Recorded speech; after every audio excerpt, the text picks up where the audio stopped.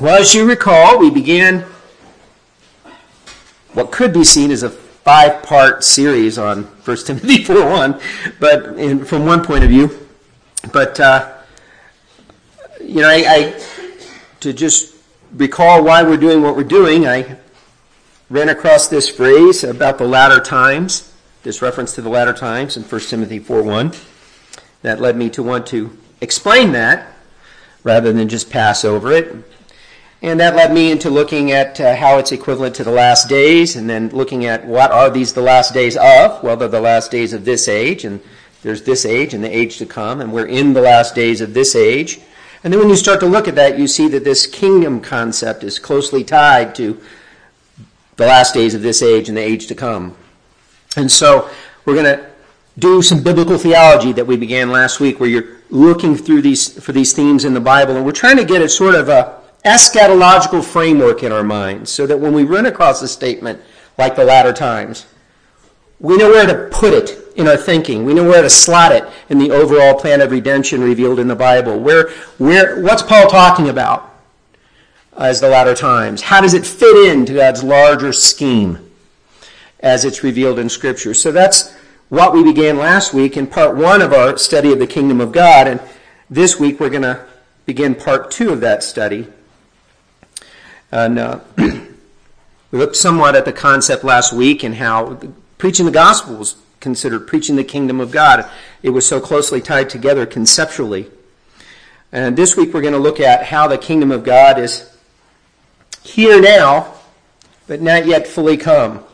The kingdom of God concept is found throughout Scripture, but there's a focus that you began to see in the Old Testament, a narrowing focus on the kingdom of God being manifested in a particular way through the Messiah who is to come as the king who will reign forever.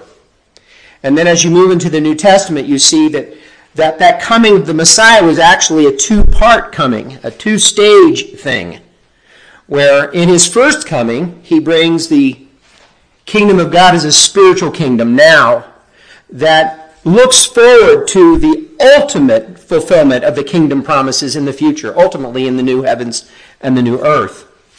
And so, as you come into the New Testament, you see that the fulfillment of these messianic prophecies happened in a way that was sort of unexpected, in this sort of 2-stage manner. And most of us are familiar with that, but we're going to trace this a little bit. Now, we're not going to look at every passage we could look at when we trace these themes. I'm simply looking at enough text to demonstrate for you the reality of what I'm saying, the truthfulness of what I'm saying and presenting from my point of view.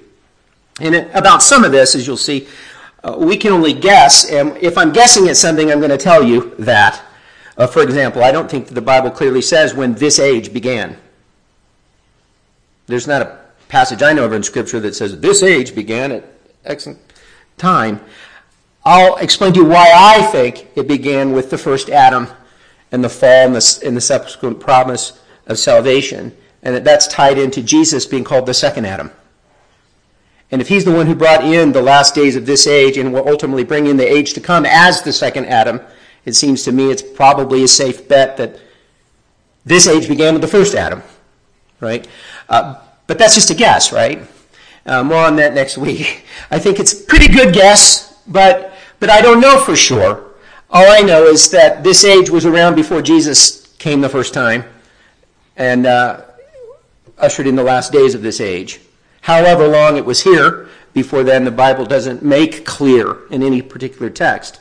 So sometimes when you're doing this sort of trying to understand biblical theology, you're looking at broader themes sometimes and saying, how does this make sense thematically based on how the Bible unfolds the story of redemption, the history of redemption? And that leads me to postulate something like that, you see. But I'm not going to go to the stake for that, right? So anyway, when I'm guessing, when I'm speculating, I'm going to tell you that, and I'm going to give you the basis for the speculation, and then we can agree to disagree in love and whether or not you think I'm right, or some other theological writer may say something different, or some other pastor. And there's plenty of room for disagreement on concepts like that. So anyway, having kind of done a little bit of housekeeping that way. Let's pray, and then we'll get into the biblical teaching beginning in the Psalms. And I kind of kept these first set of scriptures just in the Psalms, so it would be less flipping around for you, because we have so many scriptures already. But let's pray, and then we'll jump in here. Holy Father, I do thank you so much for your grace and for your word. It is my prayer that through these studies that we're doing here, we can get a good overall perspective on the broad themes and the broad outworking of your plan of redemption as you have revealed it to us in Scripture. We want to understand what you intended. And help us to do that, Lord. And help me to be very careful to put a thus saith the Lord only on those things that are clearly stated in Scripture, and never to let anyone think that my own opinion or idea that I think is based on Scripture is the same thing as Scripture, because it isn't. Your word is our ultimate authority, no man. Certainly not this feeble-minded man. So I pray, Lord, that you'll help us to cling to the authority of your word, to accept those things that you clearly say, and to be careful about speculating about other things, to base those speculations on Scripture. If we're drawing inferences, to show where we're getting them, and then allow your people to assess it biblically for themselves. Help us to be humble in doing this, all of us, Lord. Help us to listen to your word with humility and with love for our Lord and Savior, Jesus Christ. We ask these things in the name of our great God and Savior, Jesus Christ. Amen. As I've already indicated, the kingdom of God is not a fresh concept in the New Testament. I think a lot of Christians miss that for some reason. When they think of the Old Testament and they think of the kingdom, they think of the kingdom of Israel and Judah and the divided kingdom and the united kingdom, and they think of the kingdom in those terms. But they don't think of the kingdom of God in a broader sense, and not so much as a spiritual kingdom either. But these ideas are in the Old Testament. They're not new when Jesus comes, right? And so I just want to give you just a few texts that shows this kingdom concept in the Old Testament. And I'm going to focus in on the prophet David and some of his psalms. First of all, in Psalm 22, which was a messianic psalm, in verses 27 and 28, he writes, "All the ends of the world shall remember and turn to the Lord, and all the families of the nations shall worship before you. For the kingdom is the Lord's, and he is ruler over the nations." That was a true statement about God's sovereign rule over all nations at the time David wrote. Of course, this being a messianic psalm, it also points to a future when there will be a time when everyone will be calling God their king, their sovereign ruler. But this idea of a kingdom of God or a kingdom of the Lord was clearly in the mind of David, who was writing as a prophet, not just a king, but as a prophet. Later on in Psalm 103, there beginning in verse 19, he writes, "The Lord has established his throne in heaven, and his kingdom rules over all." This is his way of saying, as the king of a particular nation, the nation of Israel, right? But God isn't just the ruler of Israel. He's the ruler of everyone everywhere, of the whole universe, because he's God. And so this kingdom concept, there's this broad idea of God as the sovereign king over everything that you find here.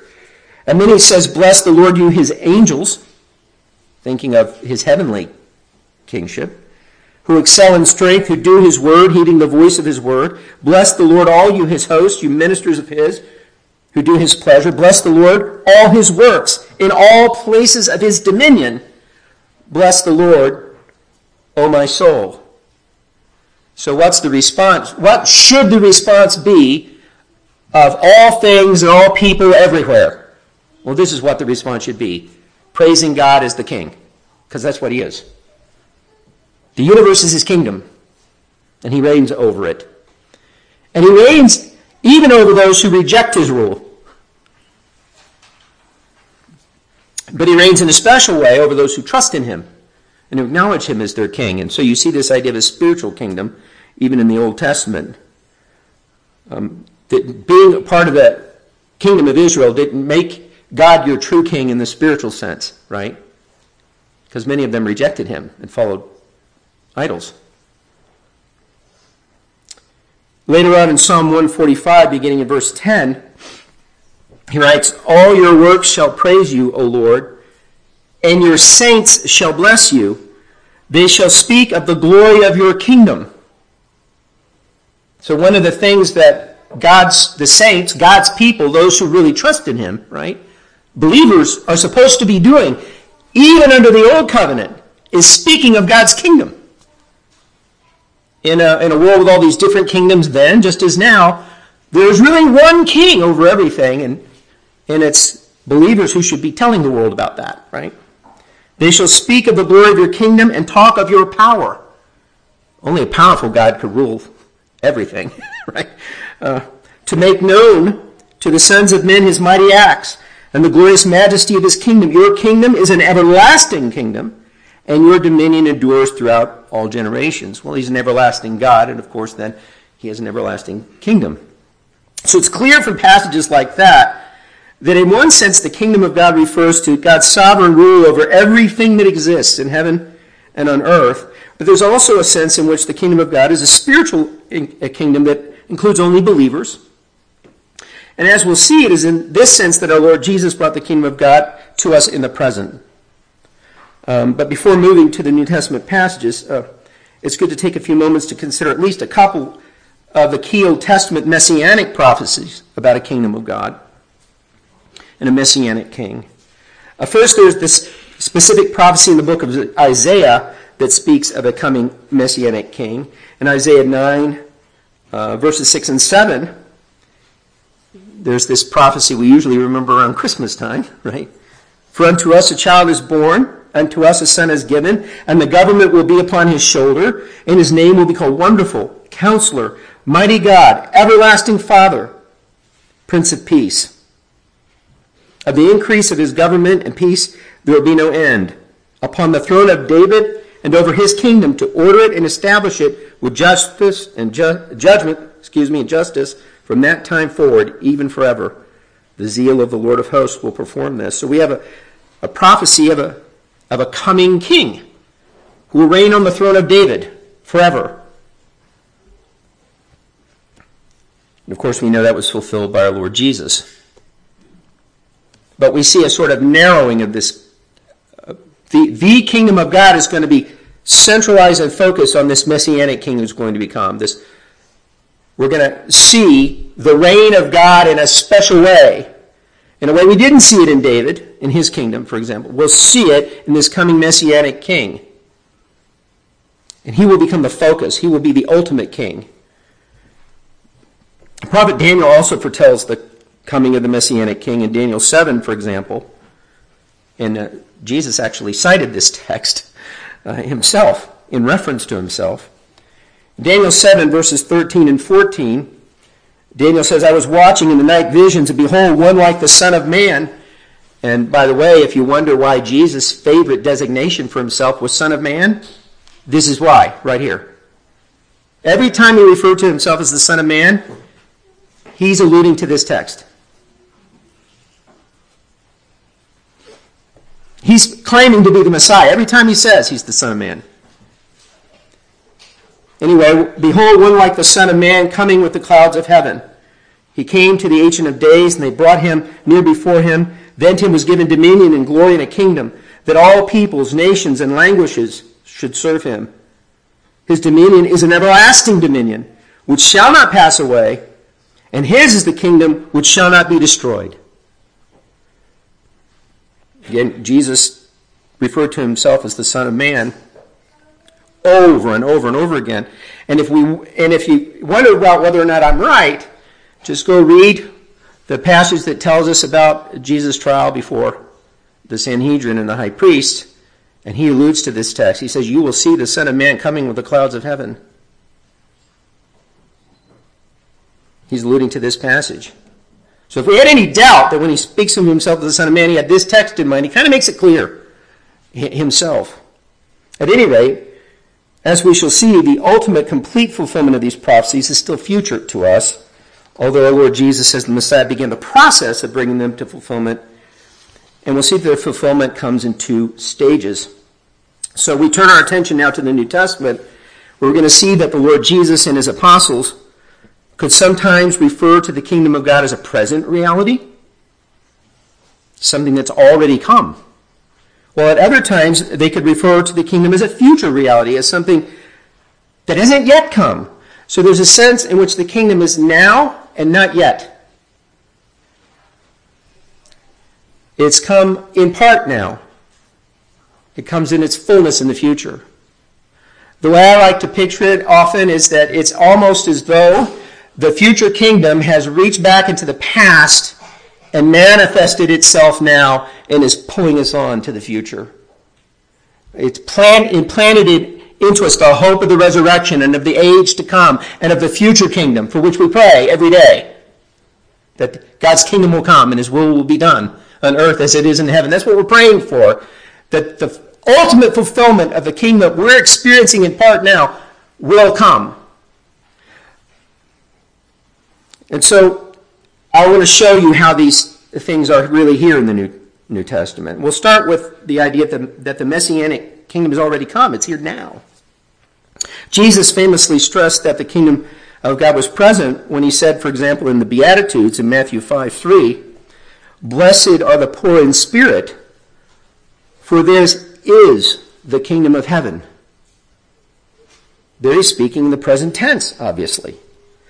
Or as Luke's account has it in Luke 6:20, "Blessed are you poor, for yours is the kingdom of God." And these are, by the way, two more texts that show us that kingdom of heaven and kingdom of God are referring to the same thing, as we saw last week. The point is that we presently experience the reign of God in our lives through humble dependence upon him. That's what Jesus means when he says, "Blessed are the poor in spirit, for theirs is the kingdom of heaven." You know, he's saying that to a group of people, some of whom included Pharisees and scribes and so forth, that refused to believe that Jesus was the Messianic king. So they didn't get to experience the kingdom as a present reality. Only those who are poor in spirit, only those who trusted in the Lord and therefore trusted in Jesus got to experience this present reality of the kingdom. At any rate, it's hard to miss Jesus' emphasis on it as a present reality. Later in Matthew 12:28, of course, Jesus was challenged that if he casted out demons, he was really doing it by the power of the devil himself. And Jesus pointed out how ridiculous that was, right? But he also said this in Matthew 12:28, "But if I cast out demons by the Spirit of God, surely the kingdom of God has come upon you." What does he mean by that? Well, he's the Messiah, right? He's claiming to have brought the Messianic kingdom when he says this. But not in a way they expected it. In a way that they didn't expect. In this mysterious way, as a spiritual kingdom. And so they missed it, many of them. But not those who were poor in spirit, and not those who could see that when he cast out these demons, he was demonstrating that he really was the king. He really was the one who had the sovereign power to rule over everything. So God's reign is seen now through Jesus having conquered our spiritual enemies. Later, Paul described how Jesus also accomplished a great victory of the demonic powers through his death and resurrection. He says this in Colossians 2:11-15. "In him you are also circumcised with a circumcision made without hands, by putting off the body of the sins of the flesh by the circumcision of Christ, buried with him in baptism, in which you were also raised with him through faith in the working of God, who raised him from the dead. And you, being dead in your trespasses and the uncircumcision of your flesh, he is made alive together with him, having forgiven you all trespasses, having wiped out the handwriting of requirements that was against us, which was contrary to us, and he has taken it out of the way, and having nailed it to the cross, having disarmed principalities and powers, he made a public spectacle of them, triumphing over them in it." So you see when you read the Gospels, all this resistance of Satan and the demonic forces against Jesus and against the apostles and against the kingdom of God coming in Jesus Christ.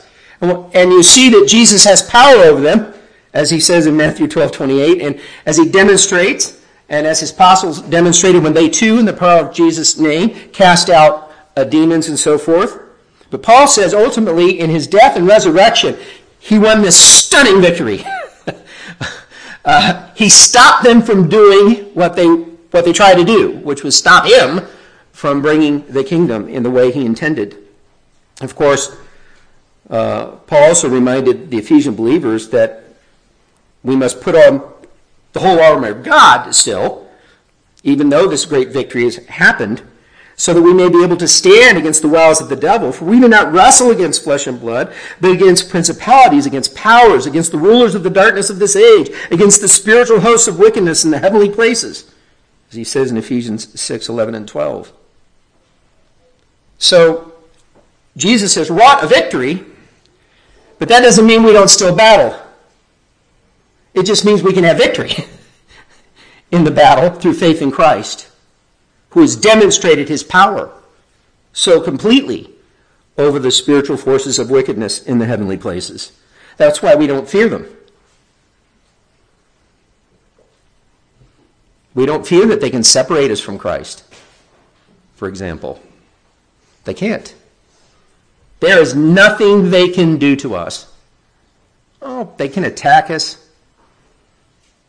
They could probably do things like they did to Job, cause some disease or something like that. I don't know. Spiritual warfare is still going on.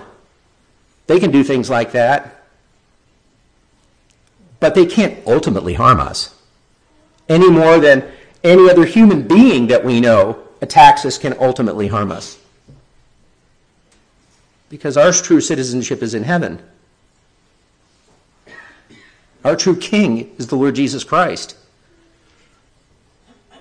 And he is the ultimate authority. And nothing can happen that he doesn't allow, because he's sovereign. So we're in this spiritual battle. But the very fact that we have victory in this spiritual battle is evidence of the fact that the kingdom is here, right? The Messianic kingdom is here, and we're experiencing it through the victory that we can have every day over Satan and his minions. It's hard to miss the point of Jesus' emphasis upon the kingdom as a present reality in his ministry. And we certainly receive his contention that it was demonstrated in his power over these demonic forces. And more than that, we have experienced that power in our own lives through salvation in Christ.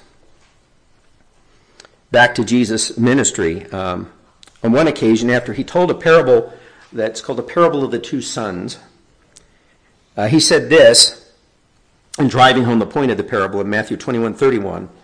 Which of the two did the will of his father? And they said to him, the first. And Jesus said to them, surely I say to you that tax collectors and harlots enter the kingdom of God before you. They were challenging him, and Jesus told a parable, and he asked them a question to drive home the point. And I'm avoiding getting into the parable right now because I'm trying to cover so much this morning. But Jesus uses the present tense there when he says, assuredly I say to you that tax collectors and harlots enter. Are entering the kingdom of God before. He's describing something that was happening then. They were really perturbed that so many tax collectors and harlots were believing in Jesus. And their lives were being transformed. They didn't really like it. And so when Jesus says this to them, they're actually entering the kingdom right now before you. You're missing it. They're seeing it. That's the point. So the kingdom was present in the ministry of our Lord Jesus, and it's present now. Later in Luke 16:16, he tells us that the law and the prophets were until John. Since that time, the kingdom of God has been preached, and everyone is pressing into it. In other words, John was the forerunner of Christ, and when Christ began to preach the kingdom of God, as we saw last week, that's how his ministry was described, as preaching the kingdom of God. And when he began to preach the kingdom of God, and he says people are pressing into it here. There's different translations of this. It's a very difficult word that Jesus uses, but the point is there are people that are eager to get into the kingdom. And they are entering the kingdom, even now. And so it's a way of pointing out that what John was foretelling was coming to pass in Jesus' ministry.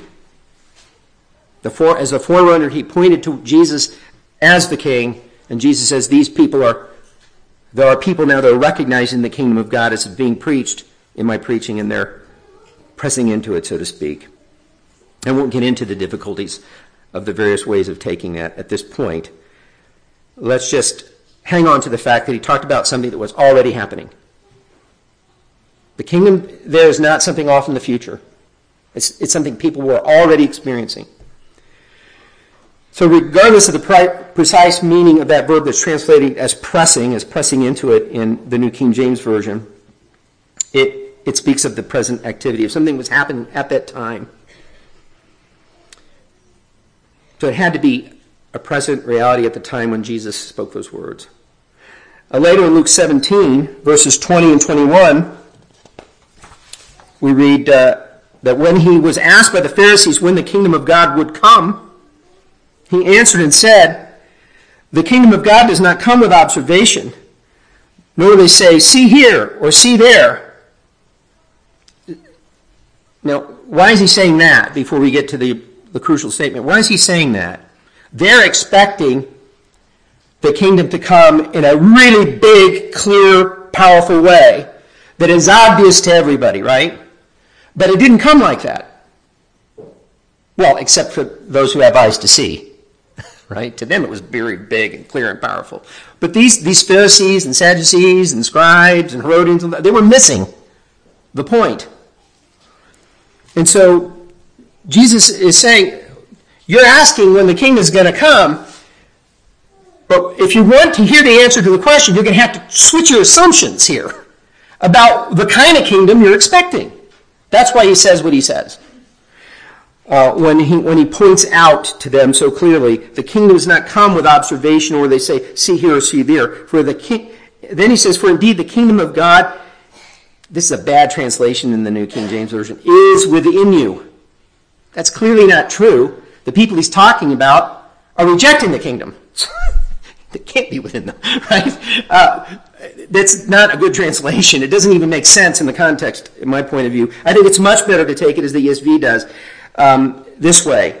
"For indeed the kingdom of God is in the midst of you," or is in your midst, as the New American Standard has it. That's a much better way of taking this here.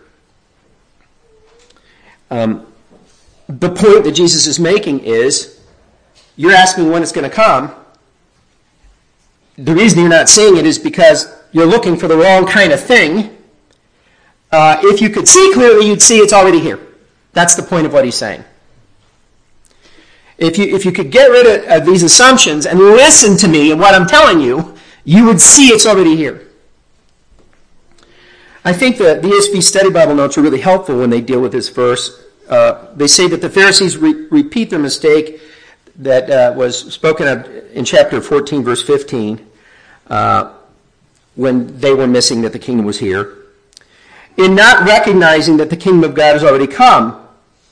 It is in the midst of you, in the person of Jesus, and in the reign of God manifested to those who are already following Jesus.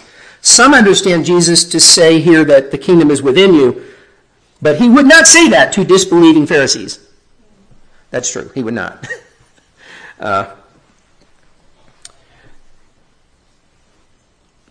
the nature of the kingdom is already here is Jesus' point.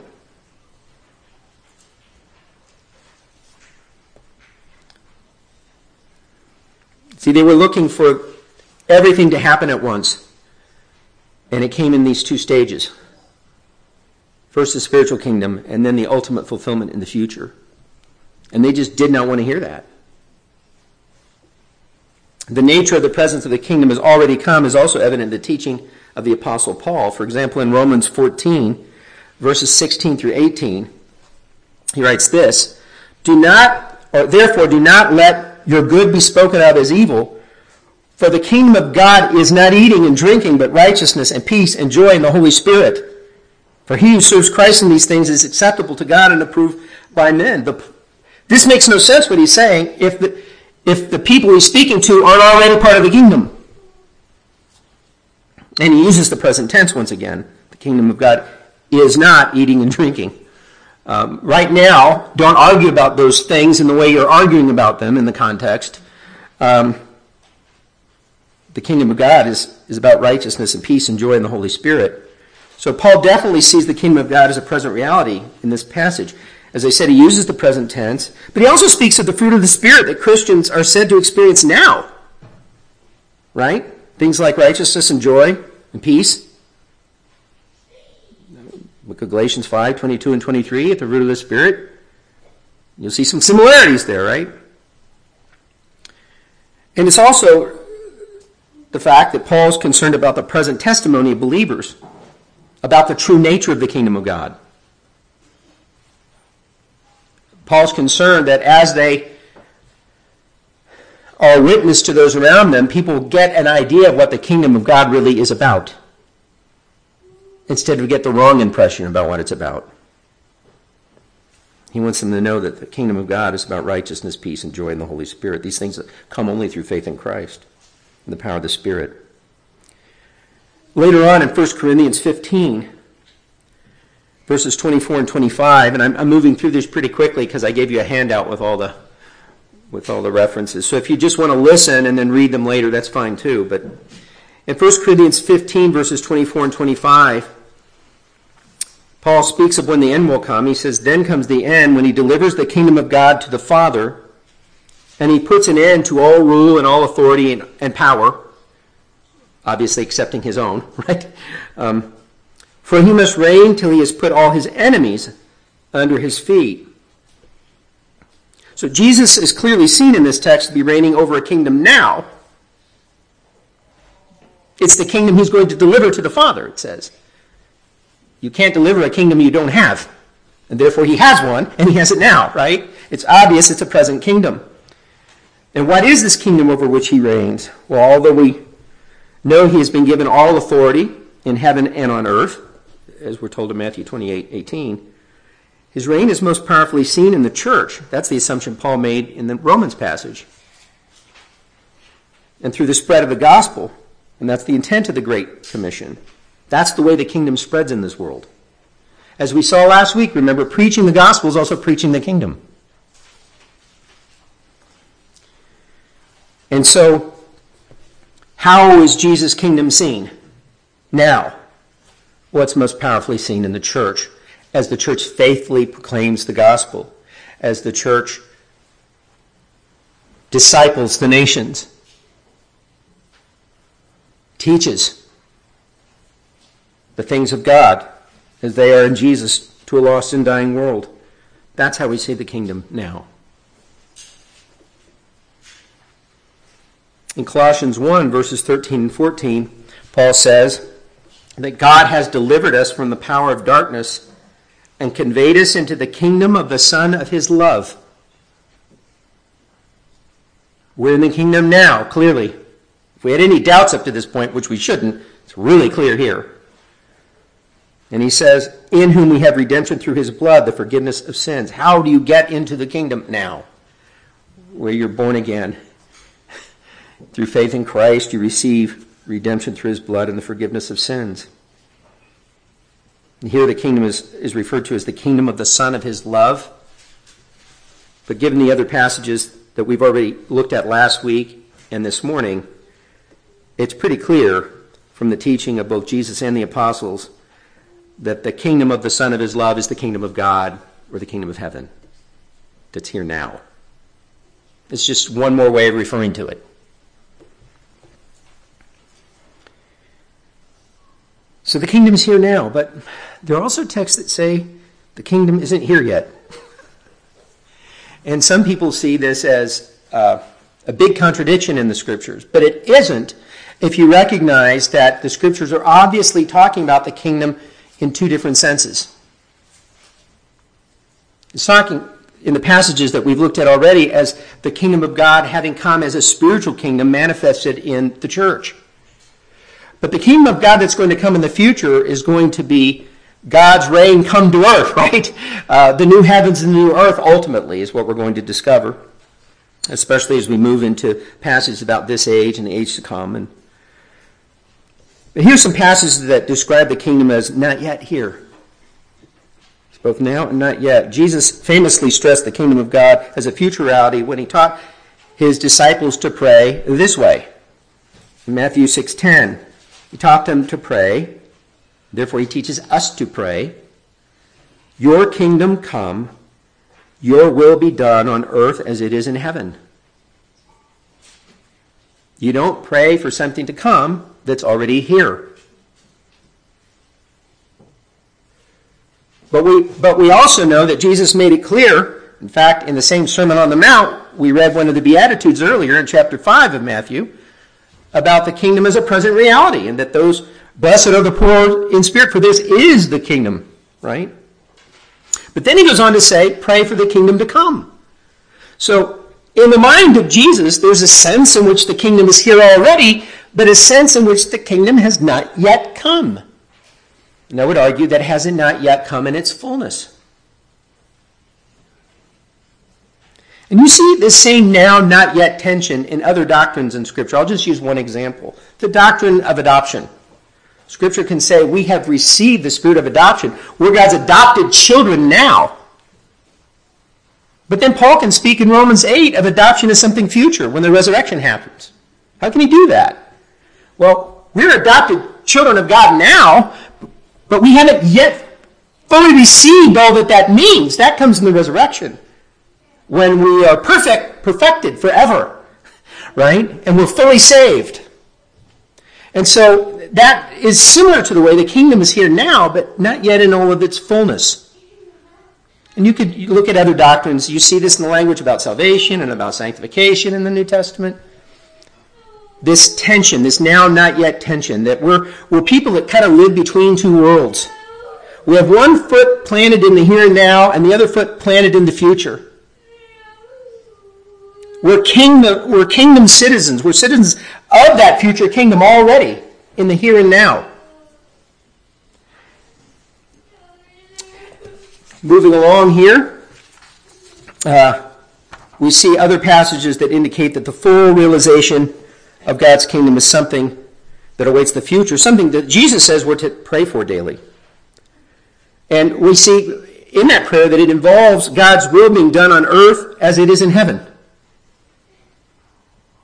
That tells us that when the kingdom of God comes in its fullness, what will it be like? God's will be done on earth the same way it's done in heaven. Well, how's his will done in heaven? Anybody in heaven disobeying God ever?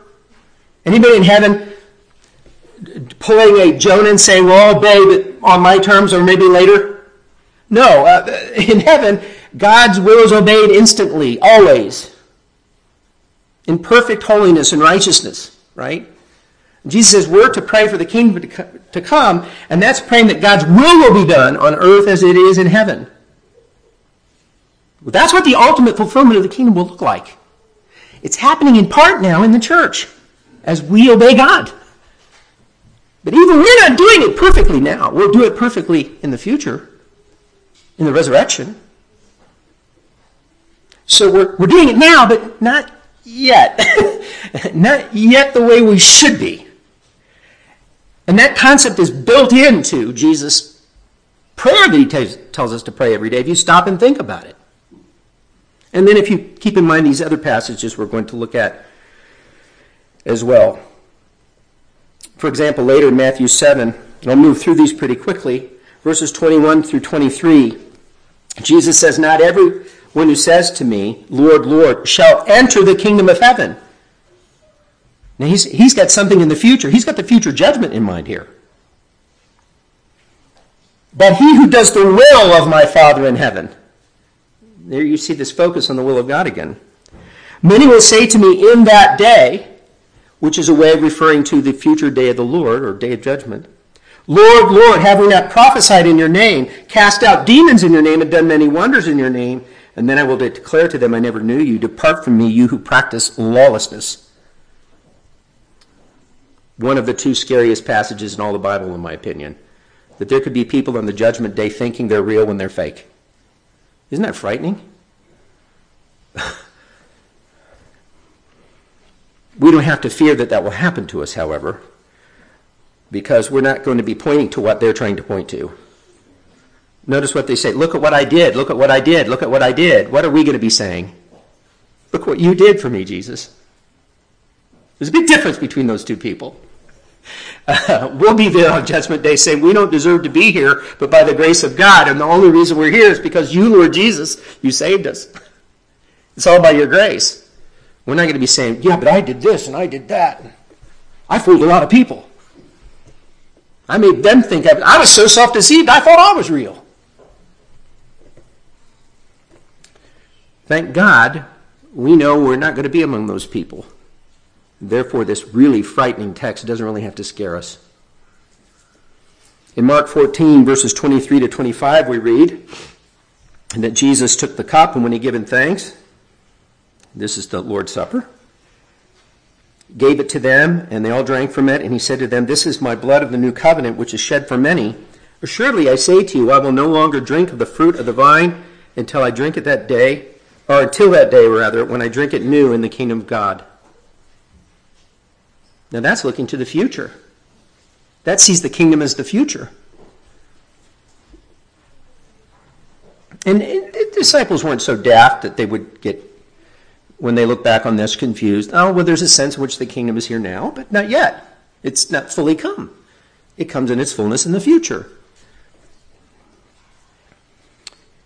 In 1 Corinthians 15, a passage we read from earlier, verse 50, Paul says, "Now this I say, brethren, that flesh and blood cannot inherit the kingdom of God, nor does corruption inherit incorruption." Now, there he's got the future resurrection in mind. What we saw earlier in verses 24 and 25 of that passage, Jesus is reigning over a kingdom now that he's going to give to the Father in the future. Right? So the kingdom's here now, but Paul still sees it as something future in the same passage.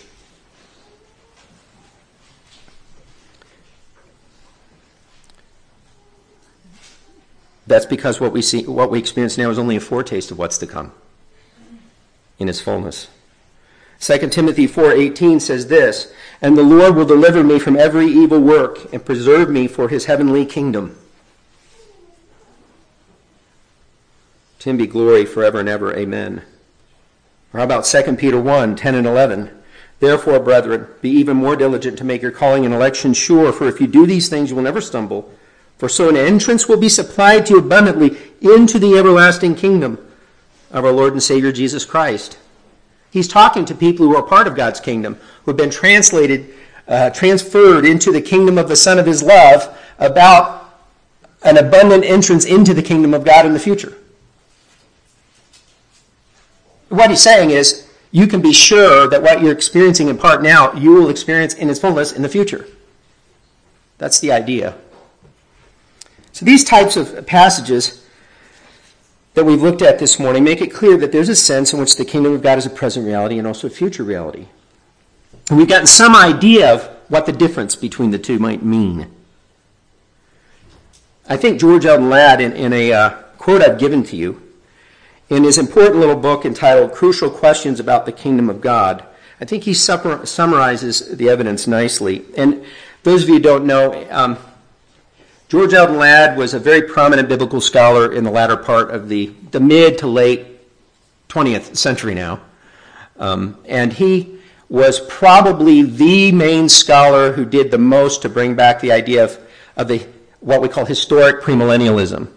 It's called that because the best indications are, if you read the writings of the early fathers, that the predominant view in the early church, the predominant eschatological view, was premillennialism, that Jesus would come back before, a millennial kingdom that he would have on this earth, but it held to a post-tribulation rapture. And that's historic premillennialism. It happens to be my own point of view. But he did a lot of really good work on this idea of the kingdom of God in his writings. And in his New Testament theology, there's a lot of good work on that as well. Anyway, he writes this in this book, Crucial Questions About the Kingdom of God. "As the messiahship of Christ involved two phases, a coming in humility to suffer and die, and a coming in power and glory to reign, so the kingdom is to be manifested in two realms. The present realm of righteousness or salvation, when men may accept or reject the kingdom, and the future realm, when the powers of the kingdom shall be manifested in visible glory. The former was inaugurated in insignificant beginnings without outward display, Remember, Jesus said, you're looking for a see here or look there kind of thing. Right? And he says, and those who accept it are to live intermingled with those who reject it until the consummation. Then the kingdom will be disclosed in a mighty manifestation of power and glory. God's kingdom will come, and the ultimate state will witness the perfect realization of the will of God everywhere and forever. I think we've seen that is indeed the biblical perspective. It's why Paul can say, for example, in Philippians 3:20, that our citizenship is in heaven. From which we also eagerly wait for the Savior, our Lord Jesus Christ. We're already citizens of heaven now. The kingdom's already here. The heavenly kingdom. The kingdom of heaven. We're already in it. But we won't experience all that means yet. Not till Jesus comes back. So as I said before, it's like, to me, the future kingdom it's like there's this heavenly tractor beam, if you're a Trekkie or a sci-fi fan, right? Where a ship can put out a tractor beam and latch onto a ship and draw it in, right? It's like there's this heavenly tractor beam from the future that's been beamed back into our present and latched hold of us, firmly planting us into the kingdom of God, and it's drawing us to the future. And it won't let us go, because it's God's grip on us. And we're citizens of that kingdom right now. And that's forever. You don't lose that citizenship. Peter then can describe us, using language actually from the Old Testament, as sojourners and pilgrims on this earth in passages like 1 Peter 2:11. We're strangers on this earth. We're just passing through this earthly country, as the author of Hebrews will say. We'll look at this text next week. We're looking like the saints of old, like Abraham did, for a heavenly city, a heavenly country. We're really citizens of that country, passing through this one, this earthly country. That's the idea when Peter uses that terminology. So when I say the kingdom is here now, and we don't yet experience it in its fullness to the future, I also want to indicate that built into all of this thinking is the certainty of that future experience. If you're in the kingdom now, you're in the kingdom forever, and you will be a part of that heavenly kingdom. And you must view yourselves already as citizens of it, who are simply strangers and pilgrims on this earth passing through. And that this place is not really your home. It's good to think of that, particularly in the current political climate, isn't it? I'm a very patriotic American citizen. I took an oath to support and defend the Constitution of the United States of America from all enemies, foreign and domestic. And I actually believe I'm still bound by that oath. And I take that seriously. But that's a way distant second to my heavenly citizenship. That's my first priority. And that should be all of our first priority. When Paul said that to the believers in Philippi, in Philippians 3:20, it's interesting that was a city that was mostly made up of Roman citizens. And it was important for Paul to remind them, as important as Roman citizenship is, the citizenship that matters is that you're citizens of heaven. And don't forget that. And I think if he were here now, he'd say, as important as it is to be citizens of the United States of America, the citizenship that matters is that you are citizens of the kingdom of God. And that's always first. That should always be your first allegiance. And we shouldn't forget that. Wow. And I don't think that makes us worse citizens of our earthly country. I think it makes us better ones. Because we know what to pray for our country. We know how to act. We know what to long for. We know how real transformation will come, if it's ever going to come. It will come through the preaching of the kingdom, through the gospel, changing hearts. And that's the only way everlasting change will ever come for anyone. So there are implications to what I'm saying for us here that we need to take very seriously. I certainly hope that I take them seriously. And with that, let's pray and close out our teaching for today. Holy Father, I've hit us with a lot here today and last week, and for many of us, this might just be a refresher and hopefully a good one. For some of us, these concepts are new. I do believe that what I've done is faithful to your word, is a faithful presentation of your word and how to fit it together properly, to interpret Scripture by Scripture, remembering that the best commentary on the Bible is the Bible, and to look at the whole of Scripture to get the proper view that we should have of how your plan of redemption is to be working out, or is being worked out. Lord, for those of us who know you and are already citizens of this heavenly kingdom, on behalf of us all, I say thank you so much for your grace, because we know in the words of our Lord Jesus to Nicodemus that we cannot see or enter the kingdom unless we've been born of God, born of the Spirit. Unless you regenerated us and gave us eyes to see, we could never see the kingdom, let alone enter it. It's all by your grace and the work of your Spirit in our hearts, and we thank you for that. Help us never to forget that our first loyalty is to you as the sovereign ruler of the universe, to the Lord Jesus Christ, who has given all authority in heaven and on earth, and that our citizenship is in heaven.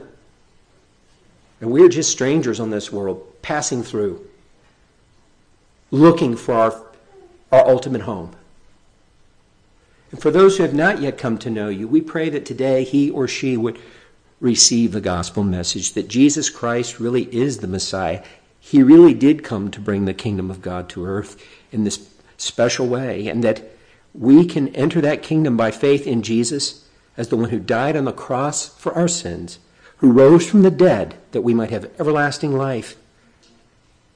That if we trust in him and what he's done for us, relinquishing any trust in ourselves, we will experience the powers of the age to come in the here and now.